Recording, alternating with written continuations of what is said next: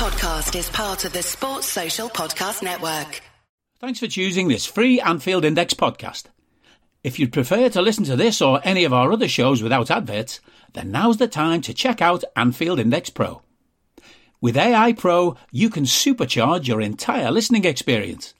You'll not only get all of our podcasts without the ads, but you'll have them far faster with our Quick Publish feature available exclusively for subscribers. AI Pro also puts you in the heart of our sound studio, with an option to listen to many of our shows live and interact with the podcasters in real time as the shows are recording. Upgrading couldn't be easier. AI Pro is available on all popular podcast platforms, and we have our own apps for Apple and Android. Just head on over to AnfieldIndexPro.com and get started today. Hello and welcome to a very special Money Talks podcast. No, I'm not Mo Chatra. He is with me though. Hi Mo, how you doing? Yeah, I'm good. I was looking forward to a nice, relaxing Monday evening, but then news broke today and all my plans were scuppered. But anyway, it's fine. So it's one of those shows again where the actual guy whose podcast it is isn't hosting it and I'm hosting it and he's going to talk. But this happens quite regularly on Money Talks with Mo, so he's used to it.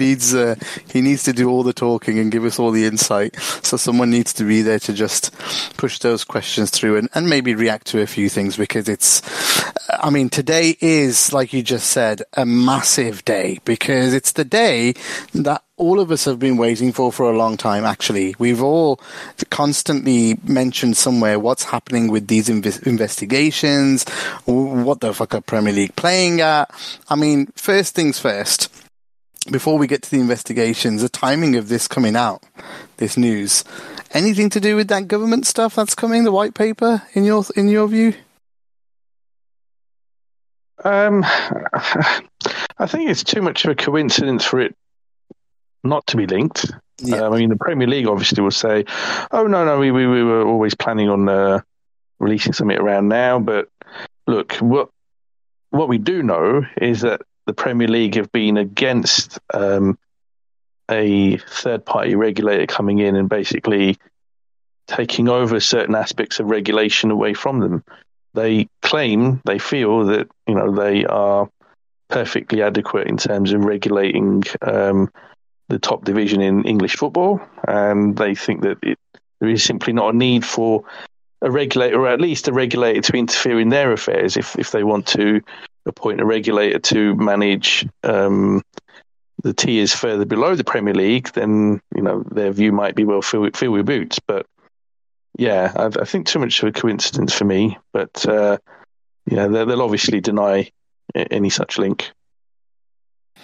Yep, I agree. I think it's way too much of a coincidence, but they're trying to send a message that we can regulate ourselves. You don't need to send a regulator in, because something must be in the back of the government's mind as well. Or there'll be football fans as MPs saying, "Why the hell haven't you moved on this yet? It's been 4 years. They're just constantly winning." It's becoming a bit of a Scottish Premier League type scenario. Obviously, yeah, it's a bit better than that, but you know what I mean. The same team winning all the time, and it's just not right. So, give us some background to the investigation for those who have been living under a rock and have no idea, or maybe just started following football in the last couple of years. Yeah, so the investigation launched very close to 4 years ago now. So this was around March 2019 is when we found out for sure that an investigation was underway, though some suggestions have pegged the actual commencement of the investigation all the way far back as late 2018. And it happened around the same time as the UEFA investigation, which was the second one, which led to UEFA then finding Manchester City guilty and were proposing to ban them from Europe for, I think, 2 years. And then that case went to the Court of Arbitration for Sport. And as we know, Manchester City had it pretty much overturned, not least because they were very clever in the fact that both sides can have one person in terms of the three-person panel that essentially is picked by them. But then there were other negotiations which had to be undertaken as well. And the long and short of it is that the third person, ultimately Manchester City got to have the say over who that person was. So effectively they ended up picking two of their favoured panelists out of the three, and lo and behold, the Court of Arbitration for Sport, through a majority of 2-1, ruled in favour of City. That said, there were one or two points raised by UEFA which were upheld. So it meant that City didn't get away completely scot-free, but nonetheless, in terms of that overall severe punishment of 2 years ban from all European competitions, they escaped that. And they thought, once again, our lawyers have, delivered the goods, and, we are untouchable. And, this investigation by the Premier League has rumbled on in the background for quite some time. We would hear very, very little about it, other than, I think it was about, 18 months ago, there was just a very minor update that came out through a bit of a leak that, actually the investigation isn't dead. It's still very much active. And in fact, part of the issue in terms of why it has taken so long is because Manchester City have largely been uncooperative. They have not been providing information, and, that they are certainly looking to drag the process out by not cooperating with the investigation. So it is something that clearly has taken a considerable amount of time, but we are finally here in terms of the Premier League announcing its conclusion to the investigation. But in a way, though it concludes one stage, it very much is just the beginning of potentially several more stages to come. It's the start of the war, a legal war, most likely. Once they punish on this, but the charges. Then let's talk about those, because for everybody, it's just a list of numbers and letters, really. But what do they actually mean? Yeah, so it's basically, in terms of the total number of charges, 113 separate charges levelled against Manchester City. So Centurions. Unbelievable. Yeah, exactly. They've outdone themselves. So 100 points in whatever season it was, 18, 19 or whatever, and 113. Well done, City. So, look, these charges essentially relate to four different things. The first one is to do with assisting a Premier League investigation, and a lot of these charges relate to the last four or so seasons, including the most current one. So, any Premier League club, when it is being investigated for whatever it may be, has to cooperate with the Premier League. That is clearly written in the rules, and clearly in this situation, the Premier League feels that Manchester City have not cooperated to the extent that it would be expected to, and so therefore 30 charges specifically relate to not cooperating with the investigation. The second set of charges relate to profitability and sustainability. So in effect, relating to financial fair play, and these are UEFA's regulations. And this period, so these 25 charges cover an earlier period stemming back to, I think it was around 2013-14. And then we have a bunch of other charges which relate to something that I have talked about in the past on Twitter and also here on Money Talks, which is manager remuneration. And this covers the period during which Roberto Mancini was in charge of Manchester City. So for those that have long memories, I talked in the past about the fact that the Der Spiegel leaks covered certain allegations relating, or there were emails that were suggesting that Roberto Mancini had been remunerated above and beyond that which was declared through Manchester City's accounts. So, in other words, he was receiving payment or remuneration other ways through other means, including offshore accounts. And that is something that came out through the Der Spiegel leaks, and that appears to be the basis of 8 separate charges relating to manager remuneration.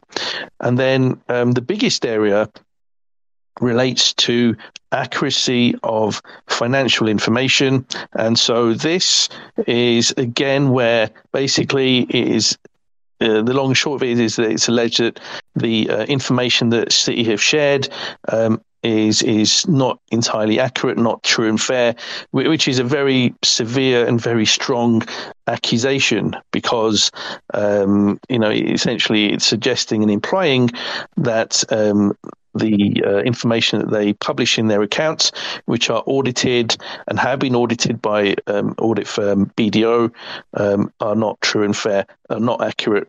And these, in fact, relate, again, to the period prior to the investigation. So this is a very, in combination, severe set of charges. Clearly, the fact that there's 113 separate charges means that there is an awful lot of wrongdoing as far as the Premier League is concerned. These are not one or two isolated incidents.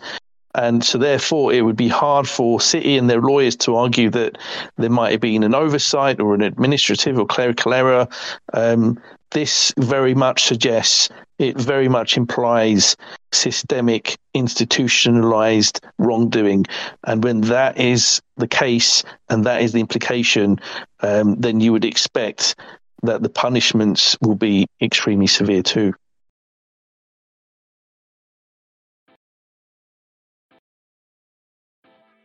Are you that person who has everything? The coolest merch and those must-have fan threads? Well, over at our Anfield Index shop, we've gone that extra mile when it comes to pimping up your Liverpool collection. From our popular range of bespoke design t-shirts, sweaters, hoodies and hats, to our signature edition mugs, prints and coasters, all provided with fast worldwide shipping. We have something for every red.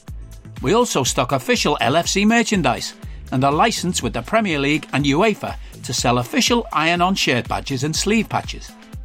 As a listener to this podcast, you can get 10% off everything with coupon code AIPRO10. Just head over to AnfieldIndex.shop or find us on Etsy by searching for Anfield Index. Let's talk about those punishments potentially. I mean, there's been loads of things going round, but in your view, what would those potential punishments look like? I mean, there's loads of people hoping for something here that's positive for Liverpool, really. But I think it needs to be just, right? I mean, if these, I mean, okay, there's a world where maybe half of these get proven. Do you get what I mean? There's a possible. It's possible, right? Where some of these get thrown out or whatever. What kind of punishments can we expect in those cases? Like if all of them were done, if maybe a subset were done, what would you think? Because you've gone through some of those different charges there and kind of like compartmentalized them, or how do I say the word? You've kind of sectioned them off into separate sections, right? Yeah. What would you think maybe do it that way? What do you think the punishments would be for each one? Well, I think that it's potentially difficult to link them back specifically to the different categories. I think what is in all likelihood going to be the case is that all of the different charges will be considered obviously on their own merits, but then the punishment will be in relation to the accumulation, whether it's as little as one or two charges being upheld, all the way to the entire 113. And then I think that the punishment will be in relation to whatever is upheld, whether it's just one or two, all the way through till the full lot. And what we do know, because it's published in the Premier League handbook, is that the set of punishments that the Commission can make a decision on are as follows. And I'll come back to the Commission in a moment. The punishments are that Manchester City can be suspended from playing league matches. So in other words, it would be forced out of the Premier League, and it might be forced all the way down to the bottom of the Football League, which is League Two. Wow. And there is a precedent, albeit in Scotland, where a set of charges were upheld against Rangers, and obviously there were other quite serious financial issues there as well. And they fell all the way from the Scottish Premiership right down to the bottom fourth tier of Scottish football. And, that's certainly one potential scenario here. Another one is points deductions. And what is interesting is whether there is any scope for those points deductions to be levelled retrospectively. And that is, again, something that the Commission will have to determine. The guidance doesn't explicitly state that points deductions cannot be retrospectively levelled. So that is something, obviously, that has been discussed amongst Liverpool fans, but also Manchester United fans today, because both United and Liverpool over the last however many seasons have finished runners-up on three separate occasions when Manchester City have gone on to win the Premier League. Difference being United finished more than 15 points behind on both of their years. So if the points ban is around 10 points, points is 10 points per season, they're not getting all those titles. So there could be like a double whammy for us here that we could celebrate, but fingers crossed. Yeah, absolutely. So just quickly, in terms of other punishments, there can be a recommendation that the certain matches get replayed, which, I think in this situation is certainly not a viable option. Recommendation that the league expels Manchester City, which is in line with the kind of earlier one. There potentially is a case for compensation to the Premier League, but even potentially to other clubs that may have financially lost out. So Liverpool, Manchester United being the obvious examples, who 3 times each finished runners-up when Manchester City went on to win the Premier League. There could be a case of refusing to register players. So in other words, effectively a ban on transfers incoming into City, and that could be applied to multiple transfer windows. It could be 2, 3, 4. We know, again, from recent precedent, Chelsea had a similar type of punishment levelled against them only about 3 years ago, I think it was 4 years ago, and they had a 2 transfer window ban from memory. There can also be potentially there is something around other punishments as well as the panel sees fit. So again, there could be suspended punishments, which I think is unlikely if the majority or all of the charges are upheld. So I think that we are likely to see a very significant punishment. And I think if the majority of these charges are upheld, and then they go to potentially appeal and are upheld again, we could see City drop out of the Premier League. I think personally it's unlikely that their titles will be stripped away, but it's not beyond the realms of possibility whatsoever that they lose all of those titles, because one of the things that I have alleged is that the cheating that has gone on, in my view, is not something that has been around marginal gains. This has not been City doing things that have given them an advantage to help secure them an extra 2-3 points here or there. This has been, again, as far as I am concerned, and this is not necessarily the view of Anfield Index, wholesale systemic cheating around specifically a number of things, but specifically the primary one being sponsorship income, where, in my view, sponsorship income has been inflated to a significant extent. I mean, we're talking over 100 million minimum per season. And if you look at it on that basis and you strip that additional income out, Pep Guardiola is not at Manchester City. A lot of their key players are not at Manchester City. You take all these things away, it's not making a difference of 2-3 points. Yeah. The big one is as well that what about all those clubs that finished fifth in those years? Because they've lost out on hundreds of millions from the Champions League. Like, I mean, exactly. well, maybe not that much, but if it's the same team. Yeah, but if it's the same team that's finishing fifth all the time, like a United or something, that is hundreds of millions over multiple years. Now, when you add things up like that, that's costly, man. That's really big cost to other teams because of your cheating. But then at the same time, you've earned. So one thing you've said there, which was brilliant, is that the players by your inflated money that you've earned from sponsorships. But then the second thing, what about, because of those players, all the extra money you've earned in by winning trophies? That should not be there either. Totally, completely, 100%. And that's why I've been hammering home about my view about Manchester City's financial doping for so long. I retweeted a thread I posted from 2018. I've been going about it since then. I've had people on Money Talks like the wonderful Nick Harris, who've been going on about it a lot longer than I have. I mean, he's been, writing about the subject since 2010, 2011, over a decade. There's been people out there who've been making a lot of noise, but, out of fear of lawyers coming after you and all these other things and the tons of abuse that you get from, Manchester City fans on social media, a lot of people are scared to talk about this, but everyone knows it's happening. And I'm glad it's come out in this way, and I'm glad that the Premier League has shown some balls now to say, look, we are not here to be pushed around. We are going to show that we can be strong in the face of, some of these serious issues. And it has been a serious issue because, there have been multiple titles won by a club that, without, never mind bending the rules, outright breaking them, would never have come close to winning these honours.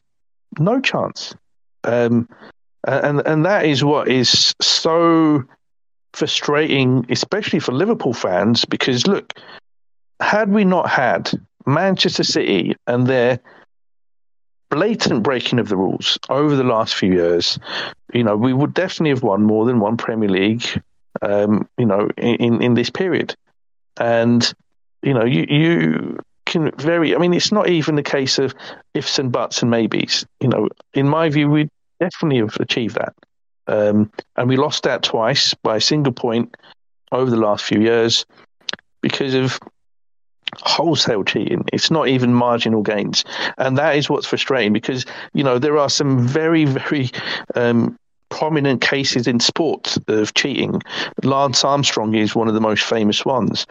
He did use performance-enhancing substances to get marginal gains, which led him to win 7 Tour de France's in a row. Those titles, all, by the way, have been wiped from his record. The records, if you look them up, will show there are no official winners in those 7 years for the Tour de France. He cannot claim he is a Tour de France winner. That is wiped from his record. In my view, the same should happen to City as well. But again, could they take precedents from other sports as well, or not? Or is it all going to be based on what you just talked about in the punishments that are in the handbook, basically? Or could they go and say, well, no, even though that's not there, this has been done for other places where this is unprecedented, right? This is going to be cheating at a level that, sophisticated cheating, as they call it. No one's ever done anything like this in the history of sport.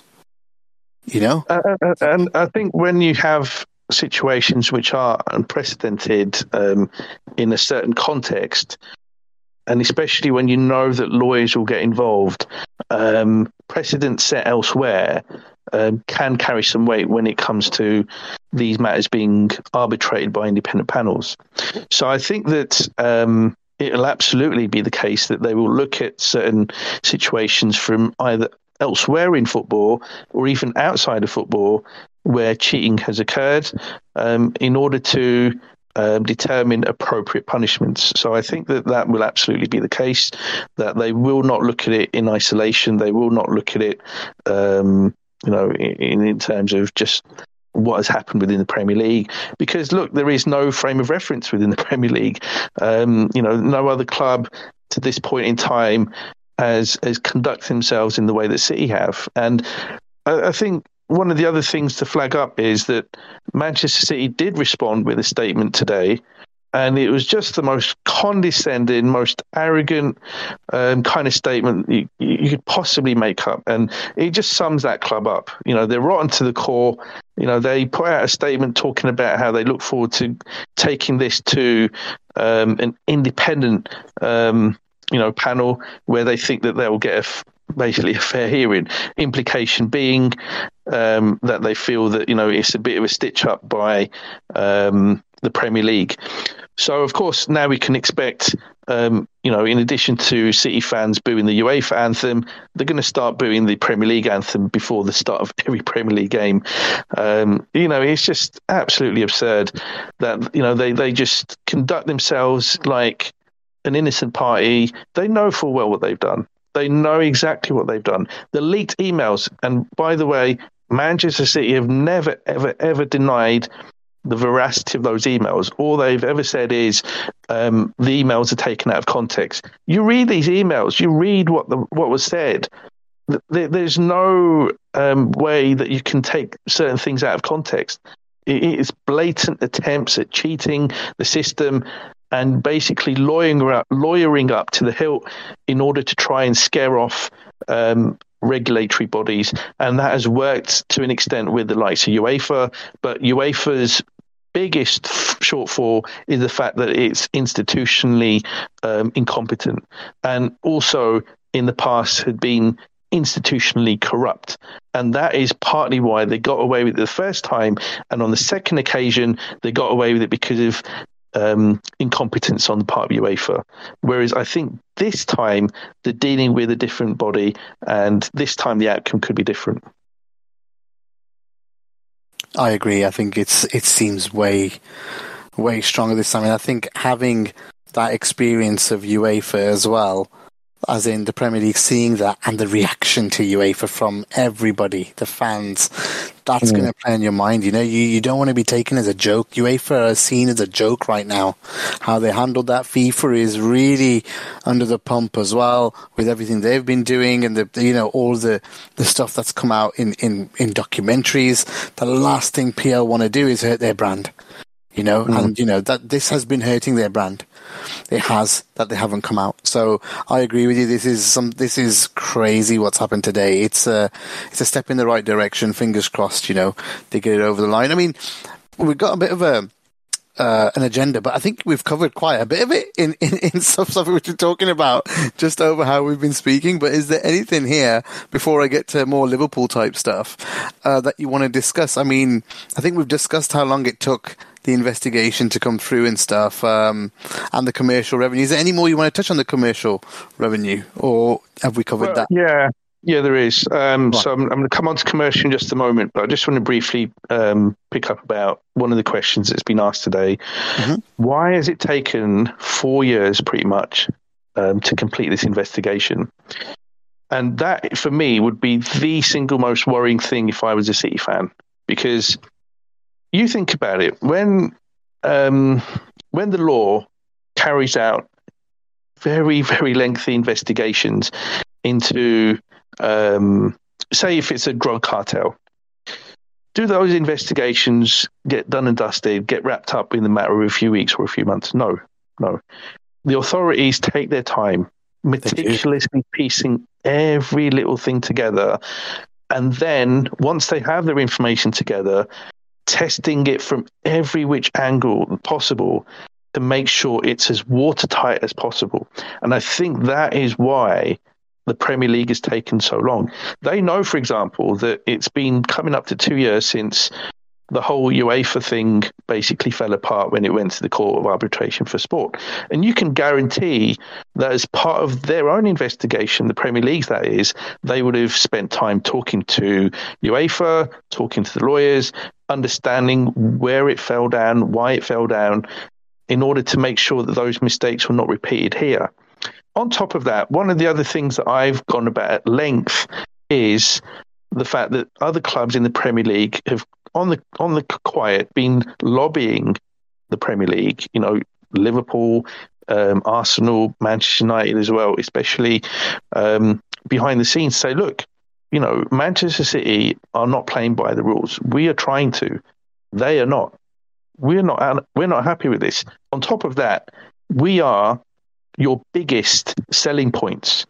You know, it's not Manchester City that's leading beIN Sports in Qatar to pay hundreds of millions a year. It's not Manchester City that's helping secure this massive deal with NBC, which, you know, brings in, again, huge amounts in terms of distribution rights for North America. It's us, United, Liverpool, Arsenal, primarily. You know, we're the three most popular clubs on a global basis. And yet we are losing out to this club that's breaking the rules. And not only are they breaking the rules, they're being smug about it. They think that they are untouchable. You know, they're carrying on like Al Capone in Chicago in, you know, the Depression era. You know, they think that nobody can do anything to them. We want you to do something. And that is part of the reason why the Premier League knows, you know, these such clubs tried to go and set up the Super League, because they felt, look, the Premier League is not being strong enough at enforcing its rules in the same way that UEFA were not strong at enforcing financial fair play. And so if these clowns can't enforce their own rules, why don't we just set up our own league and set up our own more robust set of rules? And the Premier League and obviously UEFA are clearly very worried about that. And they know that these clubs are ultimately very, very critical to ensuring that that cash continues to come in unprecedented volumes. It's not Manchester City that's delivering that. So that is why I feel it's taken so long, that they have been meticulous in trying to build their case up. If this was an investigation that took a matter of about 6 months, I'd be less worried if I was a City fan. The fact it's taken 4 years, to me, looking at it from the outside in, I think, right, they have put a lot of time, spent huge amounts of money trying to make sure that their case is as robust and strong as possible. And that would be the single most worrying thing if I was a City fan right now. They've got their conspiracy theories coming out and all this. It's like, yes, they're all true. Do. No, but they're true. They're all true. Other clubs have lobbied to get this fucking sorted because you're cheating, you bastards. Yeah. Like, what the fuck? I tell you what, the City fans are a special breed. And I know that because I've interacted with them for however many years now. But I tell you what, it's actually shocking the amount of City fans that genuinely believe that they are financially self-sufficient. They genuinely believe that. And the reason being that they've got some very prominent influences within their fan base who have convinced them all that City's commercial revenue is completely legitimate, it's completely pucker, completely kosher. And on top of that, they also believe that, you know, the way that they conduct themselves in every respect is without any kind of fault whatsoever. And, you know, they've had it hammered home from people that are influential within that fan base. And a lot of them believe that. You know, I'd have a lot more respect for City fans if they just said, look, we know we're cheating, but we get away with it. And what are you going to do? But no, a lot of their fan base actually are not of that view. They genuinely 100% believe that they comply completely within the rules, and obviously that's reinforced by the fact that the club consistently hammers home that same message that, oh, we've done nothing wrong, so why are people always coming after us? But yeah, just in terms of the second point before we do come on to Liverpool, and that is commercial. Right, so in the Deloitte Money League, which came out just the other week, it was obviously published in there that Manchester City's commercial revenue exceeded that of pretty much every single club in world football. And just to put it into context, their commercial revenue for 21-22 was £316 million. Manchester United was 258, a club which, in terms of global appeal, history, lineage, all the rest of it, and historic revenue generation, income generation from commercial, always been, well above Manchester City. 258 million for them. Liverpool 233.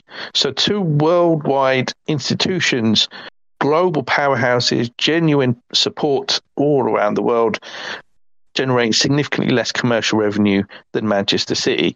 Manchester City, a club who can barely fill their own ground even when they're on the cusp of winning a title.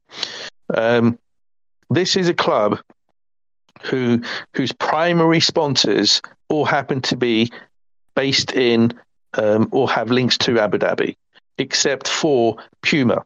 And that deal is worth 65 million a year. And that deal also is a deal for the whole of the City Football Group, which is comprised of 10 football clubs. But even if for 1 second you say, okay, all of that 65 million a year goes purely to City and not to any of the other clubs, you take that 65 million off the 316, you're still left with 251 million pounds.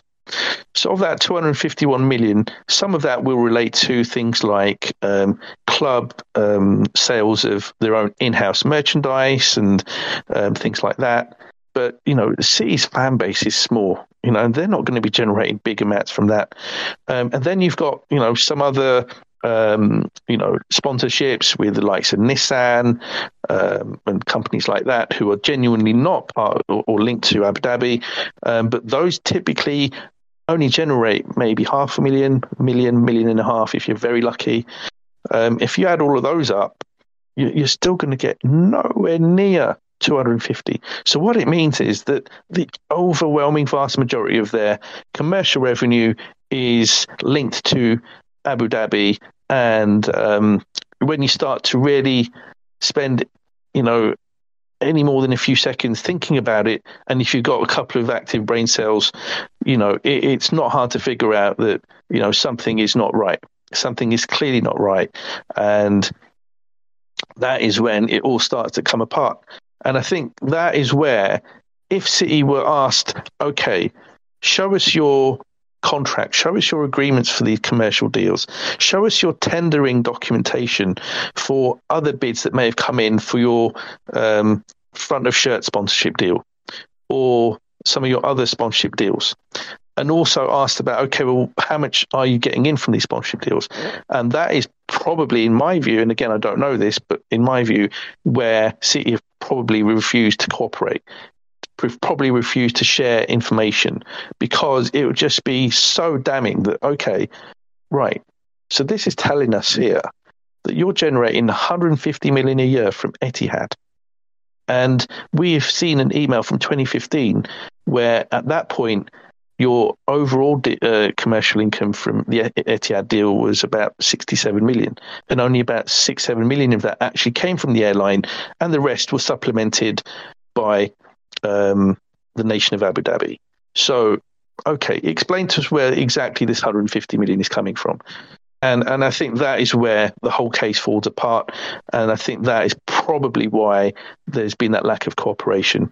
But it's not hard to figure out. I mean, people who don't understand finance, people who don't understand commercial revenue or the whole concept or area of commercial, even they even they know that it doesn't sit well. It doesn't stack up. It's not right. And that's why nobody believes that City genuinely generates 360 million of commercial revenue. They are using crypto because you can't track certain stuff, where the money's come from, because it's just an address, right? They don't know whose address it is. So they're making fake projects, making money out of these projects, putting money into these projects, getting that money sent out. It's just a big scam. Just using modern technology and ways to build. I mean, this is the crazy thing, right? This is the crazy thing. Especially when they build websites of these crypto coins, no one else has bought it. How do they make the money? No one's purchased this coin. No one's purchased this coin. It's got 10 holders, 10 investors, right? Where'd you get the millions, mate? Yeah, mate. They could really, really clamp down here. This could really kick their ass. Hello, I'm here to annoy you. I'm here to annoy you into listening to more of me and more of others on EPL Index. We don't just have the Anfield Index stuff. We've got EPL Index as well, which covers the entirety of the Premier League. And we have 3 podcasts and a whole bunch of really good writing on EPLindex.com. The podcasts are my own Two-Footed podcast, which is every day at 4 p.m., Monday through Friday, covering the whole league. We have A Tad Predictable, hosted by Tadiwa. You know Tadiwa, he does Anfield Index. He presents A Tad Predictable before every Premier League match week. And then Kevin DeVries and his crew on the EPL Roundtable, they're every week after the Premier League match week. So make sure you listen to everything we're doing on EPL Index and follow us there on Twitter at EPL Index. Thank you. Bye-bye. Yeah. And I think that's why, like I said earlier, if I was a City fan, the fact that this seems to have been a very carefully constructed investigation where the Premier League has taken 4 years to complete it would be worrying. Now, obviously, in between that, we had the small matter of the pandemic come along, but, it's not as if the Premier League had to go physically to Manchester to carry out the investigation. A lot of it is done electronically. And so, requesting information, it can all be submitted electronically, whether it's emails, whether it's contracts, agreements, wherever it may be. That the pandemic shouldn't have completely stopped the investigation from carrying on. It might have slowed it down for a few weeks or a few months, but I think that it's just something that has taken that long because the Premier League wanted to be absolutely watertight as possible in terms of the charges and making sure that as and when it were to go to a panel, that it would be upheld in the strongest sense possible. And just on that front, I referred earlier to a commission. So what happens then is that the Premier League has now published its charges and they go to a commission, and this commission will hear both sides and then it will make a ruling. And if, say they rule in favour of the Premier League, there will be the option to appeal the decision, but that will go to another independent panel that will be put together by another part of the Premier League. And ultimately, and the most important thing here, is that it can't go to the Court of Arbitration for Sport. So the trick that was pulled by Manchester City, which was a very clever one the last time around, where they managed to get 2 people favourable to them onto that 3-person panel, that option won't be available this time. So obviously they'll do a bit of due diligence in the background, try and gather some dirt or some other information to try and in any way, if they can, influence members of whatever panels or commissions might be hearing this case now. But look, it'll probably be more difficult to get that kind of influence this time around than it was on the last occasion with the Court of Arbitration for Sport. So, yeah, it's not looking great for City. So, let's pivot to Liverpool. What does it mean? There's quite a few things that could happen here. FSG, what else? Yeah, lots to think about here where the club is concerned. So let's start with, are we going to get 3 Premier Leagues, and are we going to go up from 19 to 22? Like, we talked about earlier, I mean, it's possible. Absolutely, it is possible. I think it's unlikely. I don't think we should be, planning for a... Could they even be stripped of them, but not... they're stripped of them, but no one's actually won it then in those years? Yeah.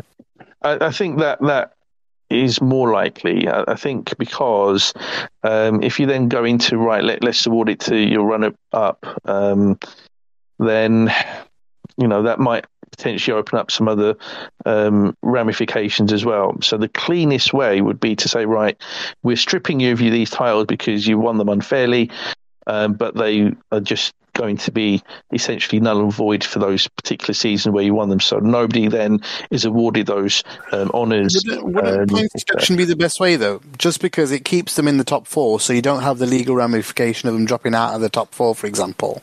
Because if you think about it, otherwise, if you just expel them from each of those previous seasons as well, or whatever, then the person who've come 5th will definitely start to, say, well, that's cost us hundreds of millions here. Whereas if it's just cost, they're going to have to be smart about it. Maybe even 5 points, because that'll do for us. I'm being selfish here now. I think 3 points will get us 3 as well. 3 will do. Yeah, 3 will do. That gives us 3 more titles and only 1 more for United. So we go up to 22, they go up to 21, and we're ahead. Brilliant, perfect. How selfish are we? Yeah. But if City have to repay the prize money because they got the money, they have, then that can be distributed properly, right, to the other teams, and therefore they don't have that legal ramification again. I think Sean just put it in the chat.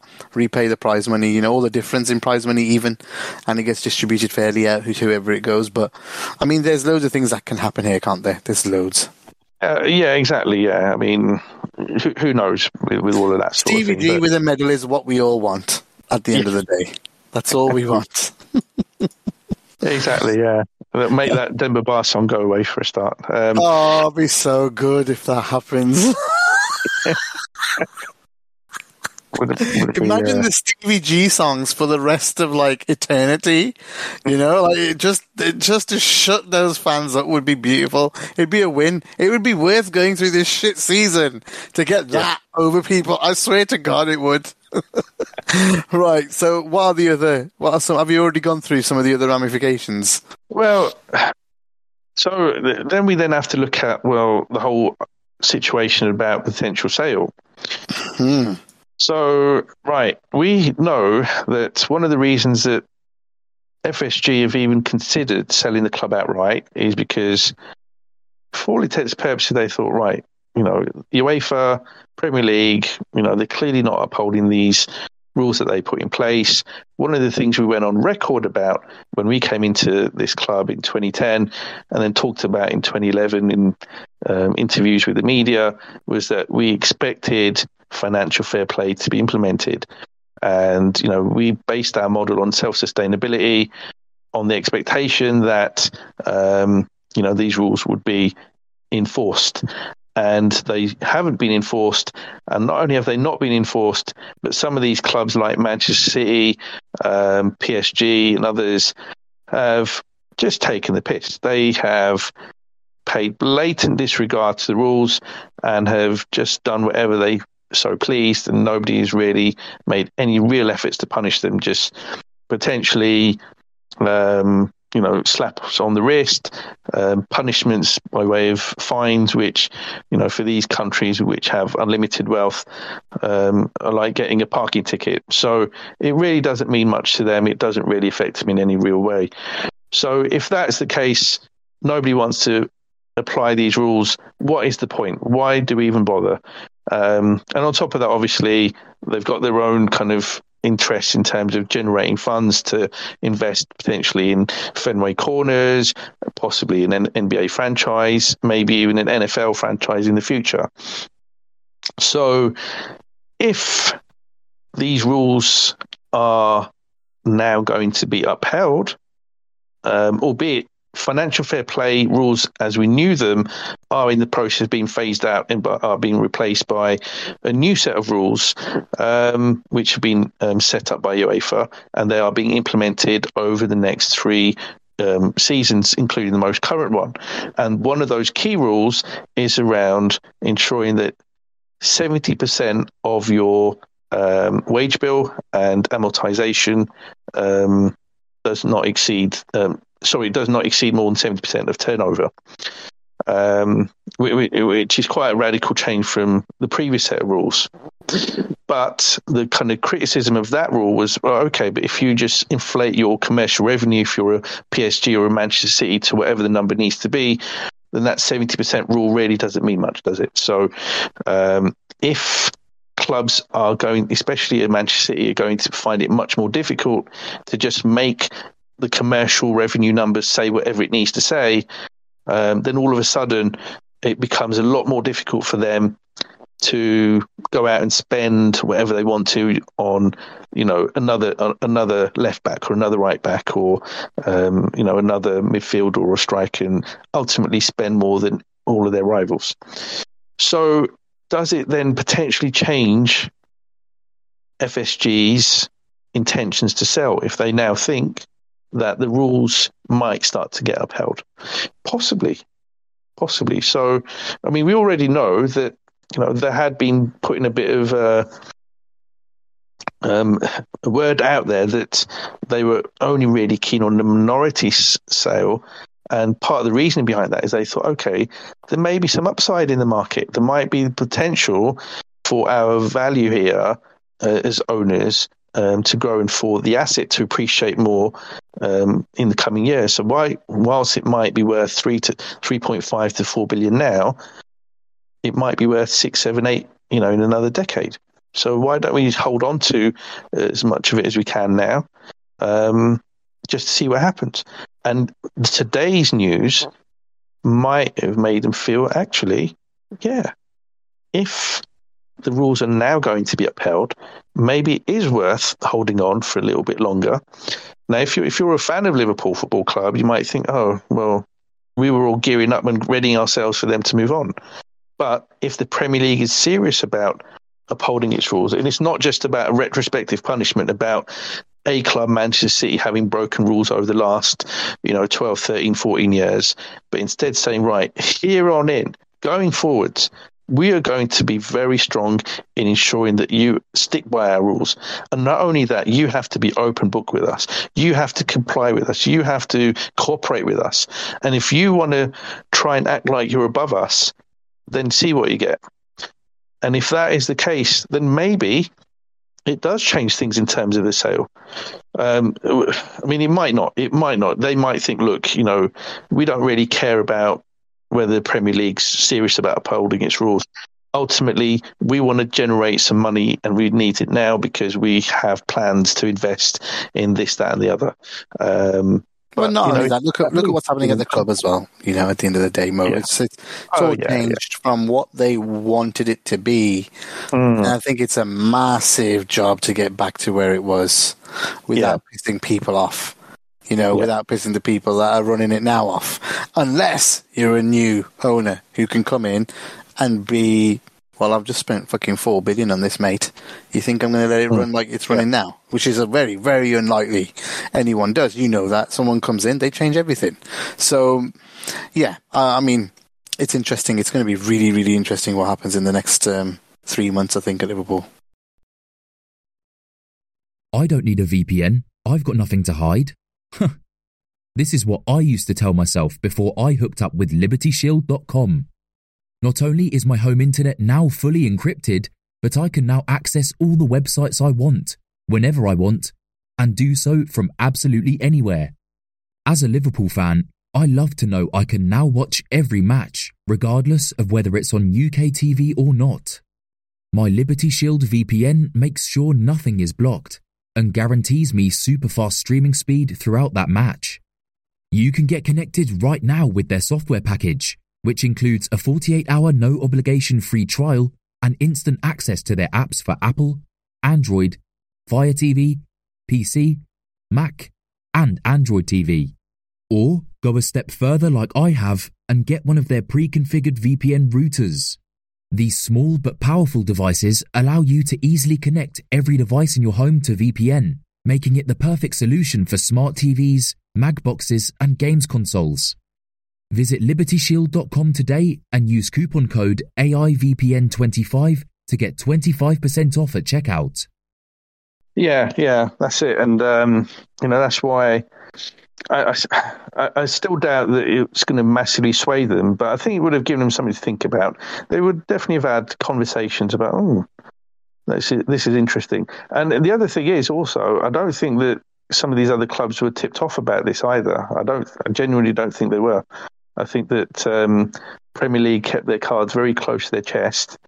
And as they should. This is a sensitive topic. They shouldn't be leaked at all. And I love it that no one had an idea until it popped up this morning. And that's how things should work. There should be no leaks about things like this because catching them off guard is kind of the point as well. So they're not ready for it. They're not prepped for it. They don't know what's going on. And that's another lesson learned from the UEFA case, because on that situation, there were certain journalists who were tipped off about what the outcome of the UEFA investigation was before it was published. So when it comes to the lawyers representing City, then having something to go at, they were in that situation able to say, but this was not done in a fair and transparent way. Why were journalists briefed about the outcome before the results were even published? So I think, again, today, the club has been careful. Sorry, not the club, the Premier League has been careful. Even that said, I think people at City are still making certain allegations that, certain journalists like Martin Ziegler of the Times were briefed ahead of the publication, but Premier League, I think, has been strong to dismiss that. They've said, no. Everyone found out at the same time. So, I think they're very careful. They've learned lessons from others' mistakes. And again, stuff like that would all, go towards making me feel a bit uneasy and a bit worried if I was a City fan. What about timescales then? Because obviously, like you said, this is just a start, really. This isn't the end.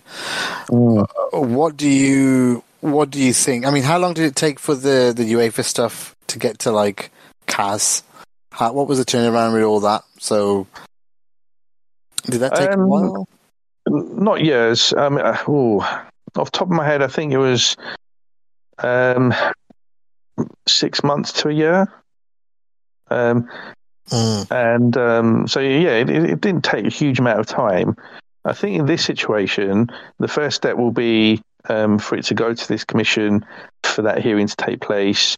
It will be done behind closed doors, and then there will be a publication of a report which will either say, the whole case is dismissed, City have done nothing wrong, or it might say the other extreme of all of the 113 charges are upheld, and City are guilty of all of them based on all the evidence that's been presented, or somewhere in between. And then almost inevitably there will be an appeal, and that will go to a separate panel that will also be under the auspices of the Premier League. And in terms of how long that will all take, I don't think it will take years and years like some people are suggesting. I don't think it's anyone's interest for it to go years and years. And part of the reason why is, if you are Manchester City, you want this over and done with. If you were, as a City, looking to bring in players next season, for example, next summer, in the summer, if you're an agent of that player and so there's this thing hanging over City's head, and that could draw to a close next season, and that could result in this club being relegated all the way down to the bottom of League Two. Are you seriously going to be recommending to your player, go and join that club? No. So it's not in City's interest to drag it out. in the same way it's not in the Premier League's interest to drag it out. Yeah, and you could tell City didn't know this was coming, and Pep didn't know it was coming because he only just signed a new contract in November, right? End of November, start just as the World Cup kicked off. So 2-year extension on top of this. I don't think he'll be there if this goes. And that's why. Yeah, absolutely, and that's why I'm hoping that those quotes that have done the rounds today of what he said, that if it turns out that the club have lied to him, that he's walking. I hope people remind him of that. I hope in his next press conference, he's reminded of exactly that quote. Obviously, I don't think he'll walk until the whole matter is concluded, and by then his contract might have, been and gone. Yeah. But nonetheless, it does put him and the club in a difficult position because until this whole matter is concluded, there'll be that uncertainty. There'll be that cloud hanging over City that, look, you are cheats. Everything you've achieved has been through unfair means. And on top of that, like I touched on earlier, it will be difficult to get players through the door. And we know that they are trying to get certain big players through the door because, they're coming towards the end of a certain cycle as well. That they have got a number of players that are kind of reaching the end of their peak. And, they've got to do their own refresh in the way that we have, albeit not as big as ours, but, they still need to move on, a number of key players in the next 12, 18 months. Oh. And imagine all those players and Pep just sitting there going, and everything being wiped. Every record being wiped from their existence. I mean, that's crazy thinking about it, isn't it? That is crazy. And, they obviously have worked really hard. They've worked really hard, the coaches, the players. But look, like I said earlier, without that money, Pep Guardiola would never have even entertained the idea of joining that project. Nope. Because, last few years, their revenue levels have been 500 million or more. Without that money coming in through commercial revenue, that would have been 300 million or less. That revenue would have been less than the Spurs, less than an Arsenal. Not a great deal much more than a club like West Ham or they're not as big as West Ham. They're not as big as West Ham. They're not, though. Well, they don't even get as big a attendance as West Ham. At least West Ham get genuine fans through the door, and their gate receipts are genuine. Now, Leicester's PL is way more legitimate than all of them. I mean, Leicester's is legitimate. That's what I mean. They've actually legitimately won the PL, and Man City haven't. Yeah, that's it. And to go back to the point I made earlier, this is not a case of marginal gains to win 6 Premier League titles. It's massive levels of cheating as far as I am concerned. It's without this money, they would never in a million years have got to where they've got to. And that is why that's why I've labelled it the worst case of cheating in the history of professional sports. Because absolutely. If you look at the prominent cases of cheating in sport, and the most famous cases like Lance Armstrong, Ben Johnson, even Russian state-sponsored cheating, Russia, for decades were basically juicing up hundreds, if not thousands, of athletes to try and help them perform better in whether it's Olympics or swimming, whatever it might be, various sports. But it was always about marginal gains for those athletes, in order to swim a bit faster or run a bit quicker, jump a bit further. I get it. But, it was all marginal gains. This is not marginal gains. Last 2 questions. Who did this impact the most? Okay, and this is probably a rhetorical. Liverpool players, Jurgen Klopp, Liverpool Football Club as an entity. This impacted. In the end, over the last 5 years at least, especially. And if they do the right thing here, where they do retrospectively take off points, and Liverpool do get those league titles. I mean, it's not going to be the same, obviously, because we didn't get to celebrate them. But it takes a massively different look on Klopp and the players, right? I mean, there's a Champions League and Premier League double in there. There's a domestic treble in there. I mean, that's pretty crazy, Mo. It is. But we would have been robbed of that. And that's what we've been moaning about from the start. And I think a lot of the fans that are saying, and I know there's loads of people trolling now, all the fans that want, and this is a moral, it's all about the moral question that people want, state ownership, this and that. They only wanted it because there's a team who's cheating getting away with it. And I get it. There's other discussions on it that it's still not morally correct, but the passion for a football club is clouding that judgment because it's so unfair for those people. And so I get people trolling each other and all that, but maybe take a step back and have a think about why people are trying to do this, because they're fed up of this, and this is exactly what they've been asking for. This is what people have been asking for, this shit to go down, this team to get absolutely taken down. And that means now Newcastle will have to just be treated as a normal club. They're going to have to be doing everything by the book, and if Chelsea are doing anything dodgy, they're going to get fucked as well. So, this is what then becomes a fairer league. And that's what makes it better for everyone. And you understand then that, yes, let the club get sold to whoever's right for the club, rather than we just need the big money. You know what? But obviously, for me, I agree with you. The next owner needs to be someone who does want to put something in, at least within the FFP guidelines or whatever. But someone who's willing to maybe even take loans at least. Do you get what I mean? And not, which our club doesn't want to do for some fucking reason. But yeah, I mean, everyone else does. Exactly. And that's where we want to get to. But I just wanted to put something out there to say why maybe a lot of people are thinking like this. Is this because of this fucking situation where one team has got away with murder, literal murder, for 10, 12 years? 10 years? Yeah.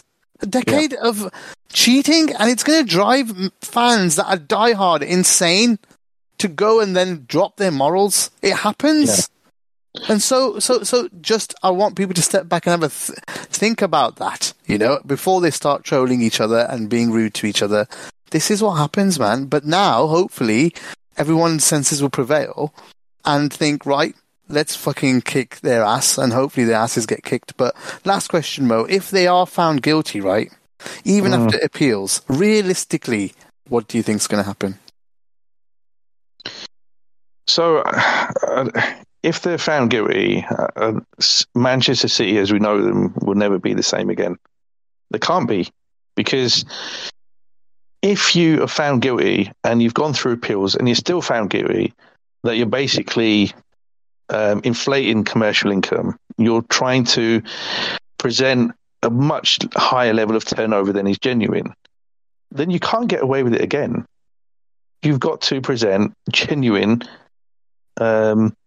revenue figures in your accounts, and you've got to work within those means. And if that is the case, then your entire operation has to be scaled down. And then all of a sudden, it means that your second biggest area of revenue is not matchday, sorry. It's your broadcast, and that's from Premier League and Champions League. And the likelihood is your Premier League money drops down significantly, because you're not going to be finishing first and second every year. You're going to be finishing probably mid-table at best. You're not even going to be in the Champions League. You're unlikely to even make it into the Europa. So your levels of TV money reduced to the kind of levels you're seeing in, like I touched on earlier, a West Ham or a Leicester City. And then you just become a regular club. And at that point, the sports washing interests are pretty much gone for Abu Dhabi. There's nothing more to be gained. It's a case of, okay, we had a great 12 years, 13, 14 years. It helped raise our profile. But this project has nothing more to give us now. There's nothing more to be gained. There's only more damage to be incurred by associating ourselves with Manchester City. It's time to sell it and move on, and then focus on some other project instead. And that is why I don't think that City will be the same again if and it's a big if at this stage, but if the whole process is exhausted and ultimately Manchester City are found guilty of having done wrongdoing on a significant scale. And so I think that if that's the case, that's terrible news for them, but also by extension, not so great for the project going on at Newcastle United and even the one at Chelsea. And that obviously then is good for us, because one of the things is, if we got new owners in at Liverpool, we wouldn't need owners to be doing to City's to Liverpool's commercial revenue what Abu Dhabi have done to City's commercial revenue. We don't need that. We don't need somebody to be inflating it by 100 million, 200 million a year. It can be basically supplemented in terms of the genuine revenue already being achieved with owner investment, which is within the rules. FFP rules, as they existed previously, always allowed for direct owner investment, and the new rules will also allow for owner investment, but even greater owner investment. But what we don't, and that's all we need. We just need a little bit of topping up. And sometimes when a certain big deal needs to happen, it needs to happen now, not the following year, then your owner can basically stump up the cash and make the deal happen. And obviously, FFP, in the way that they operate, very risk averse, very, very prudent, very, very stringent in terms of their kind of parameters financially, wouldn't extend to operating in that way. Whereas those that they model themselves on and were inspired by in the Cronkies have changed their ways, and they are now, as a club, Arsenal, seeing the dividends of that. They are seeing that Cronkies being a little bit more laissez-faire in terms of financial management are now successful once again in terms of being able to challenge at the top end of the Premier League. That would not have been possible if the Cronkies stuck rigidly to self-sustainability. They have put their own money into that club, and that's why their affairs have turned around. And I'm hoping that we get an ownership group that looks to do the same. And if we have that, plus the Premier League saying we're not going to take crap from nobody, we're going to apply our rules in a very rigid way, then all of that can only be good news for Liverpool Football Club. Amazing, Mo. Thank you so much for spending an hour talking to us about this. I'm sure there's going to be follow-up pods. I think you got another pod coming out later this week as well. So you're a busy boy on AI Pro this week. Let's see how this goes, how this develops. But certainly does make a lot of people feel a little bit better that something's going to happen. I think there's a lot of people still very skeptical, about it, and don't think anything's going to happen. But I just think that it's very much different this time. Just the way they've come out with it, how much there is going on, 100 different things. I mean, 100 charges is not a joke. Not a joke. No. So I think people should take it a little bit more seriously than the UEFA one, who are a bit of a joke and, as we know, ultimately corrupt. But the PL have a government breathing down their neck, and that wants to bring a regulator in, and that's obviously applying pressure to them as well. So they have to do the right thing here.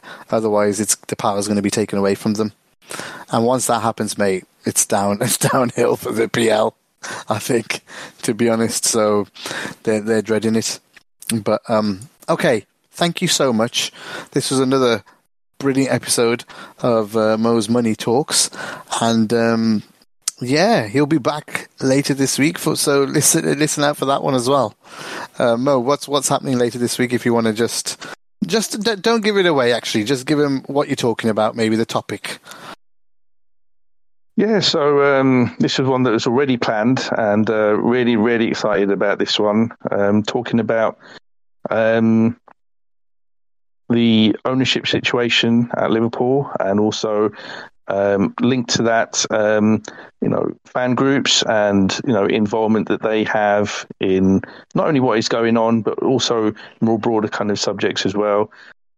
So yeah, it got a couple of really special guests coming on to Money Talk. So I'll be back on hosting duties again, but it's going to be very, very interesting. So one of the best, I'm already kind of hyping it up now, but I think it'll be one of the best Money Talks that we would have ever done.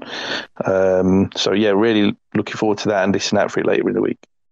That's amazing, right? So you got another show to look forward to later in the week.